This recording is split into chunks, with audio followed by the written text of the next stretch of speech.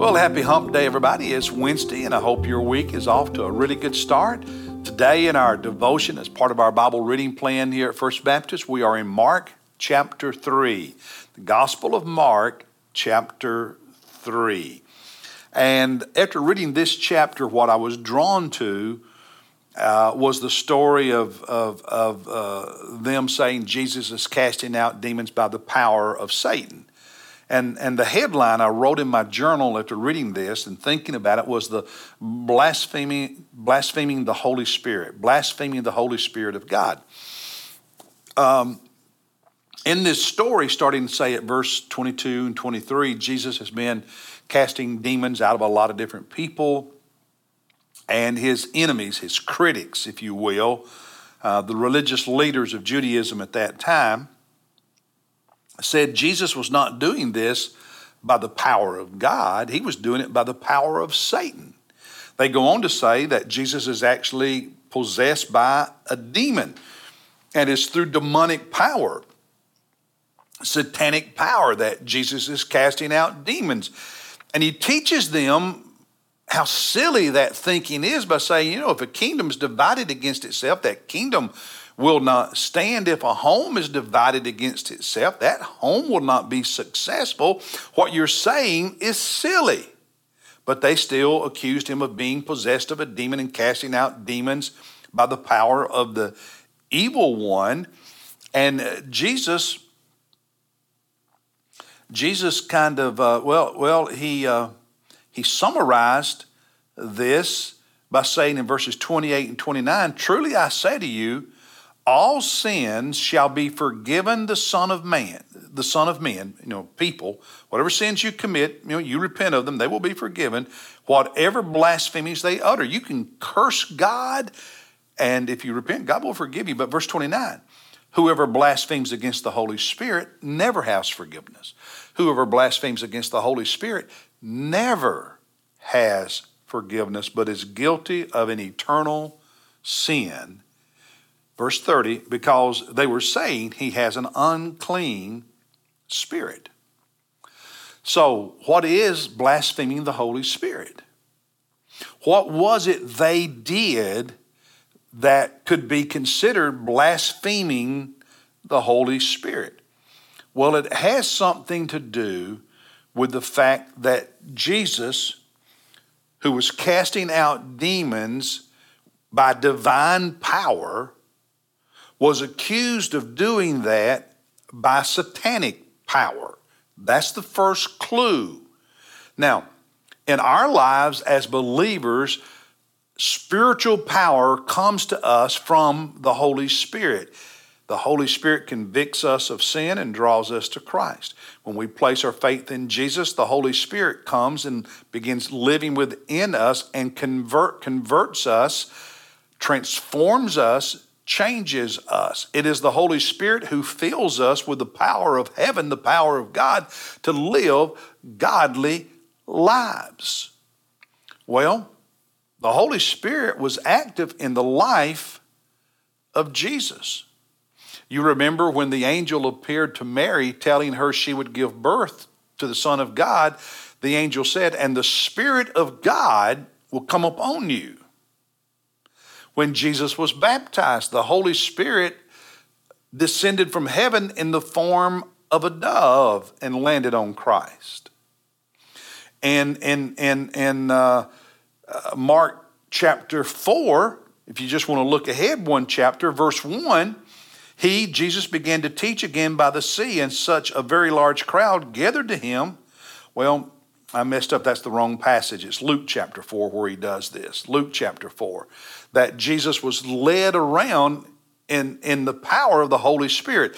And Matthew chapter 4, when Jesus goes into the wilderness for 40 days to be tempted by the devil, it is the Holy Spirit who led him there.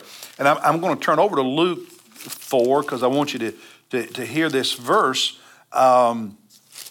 Luke chapter 4, I think it is, verse 1.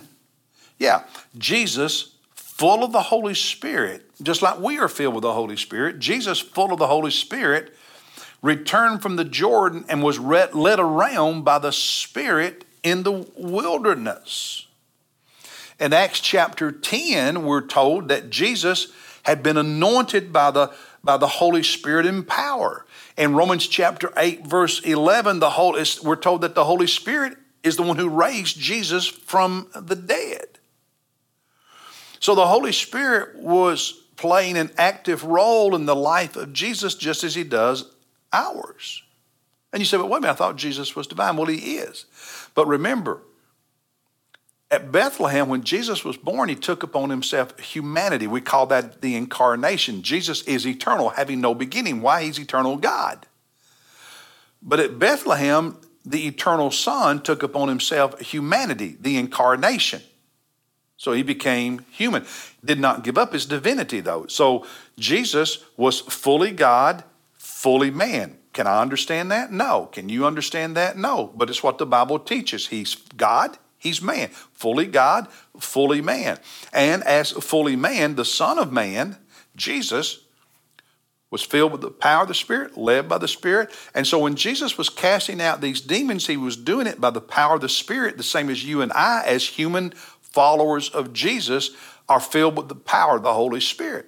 And so Jesus was doing this ministry in the power of the Spirit, and yet they were ascribing that power that the Holy Spirit exercised, they were ascribing it to Satan and to demons. They were never going to give the Holy Spirit credit. They were never going to obey the Spirit of God. And that gives us clues as to what it means when a human being blasphemes the Holy Spirit.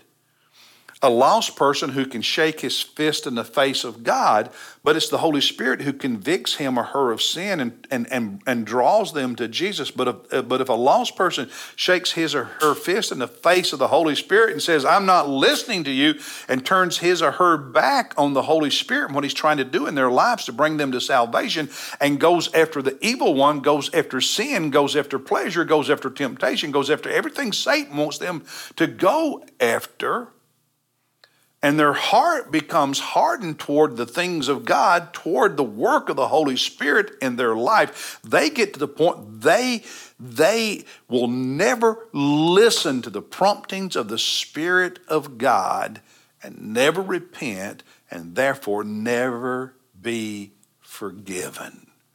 When you resist what God is doing by turning your back on him and instead turning toward the deeds of the evil one, you are at risk of an eternal sin from which you never repent, and without repentance, there's no forgiveness.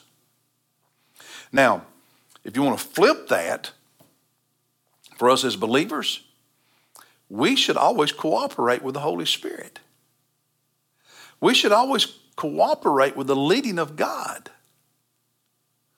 Blaspheming the Holy Spirit is just, get away from me, stop bothering me. I'm going to do what I want, what the world wants, what Satan wants. And if that's how you choose to live, and you blaspheme the Holy Spirit by turning your back on him trying to get you to Jesus, you're never going to be saved. You're never going to be forgiven, because you're never going to repent. So be careful. Be careful. I'll see you tomorrow as we look at chapter 4.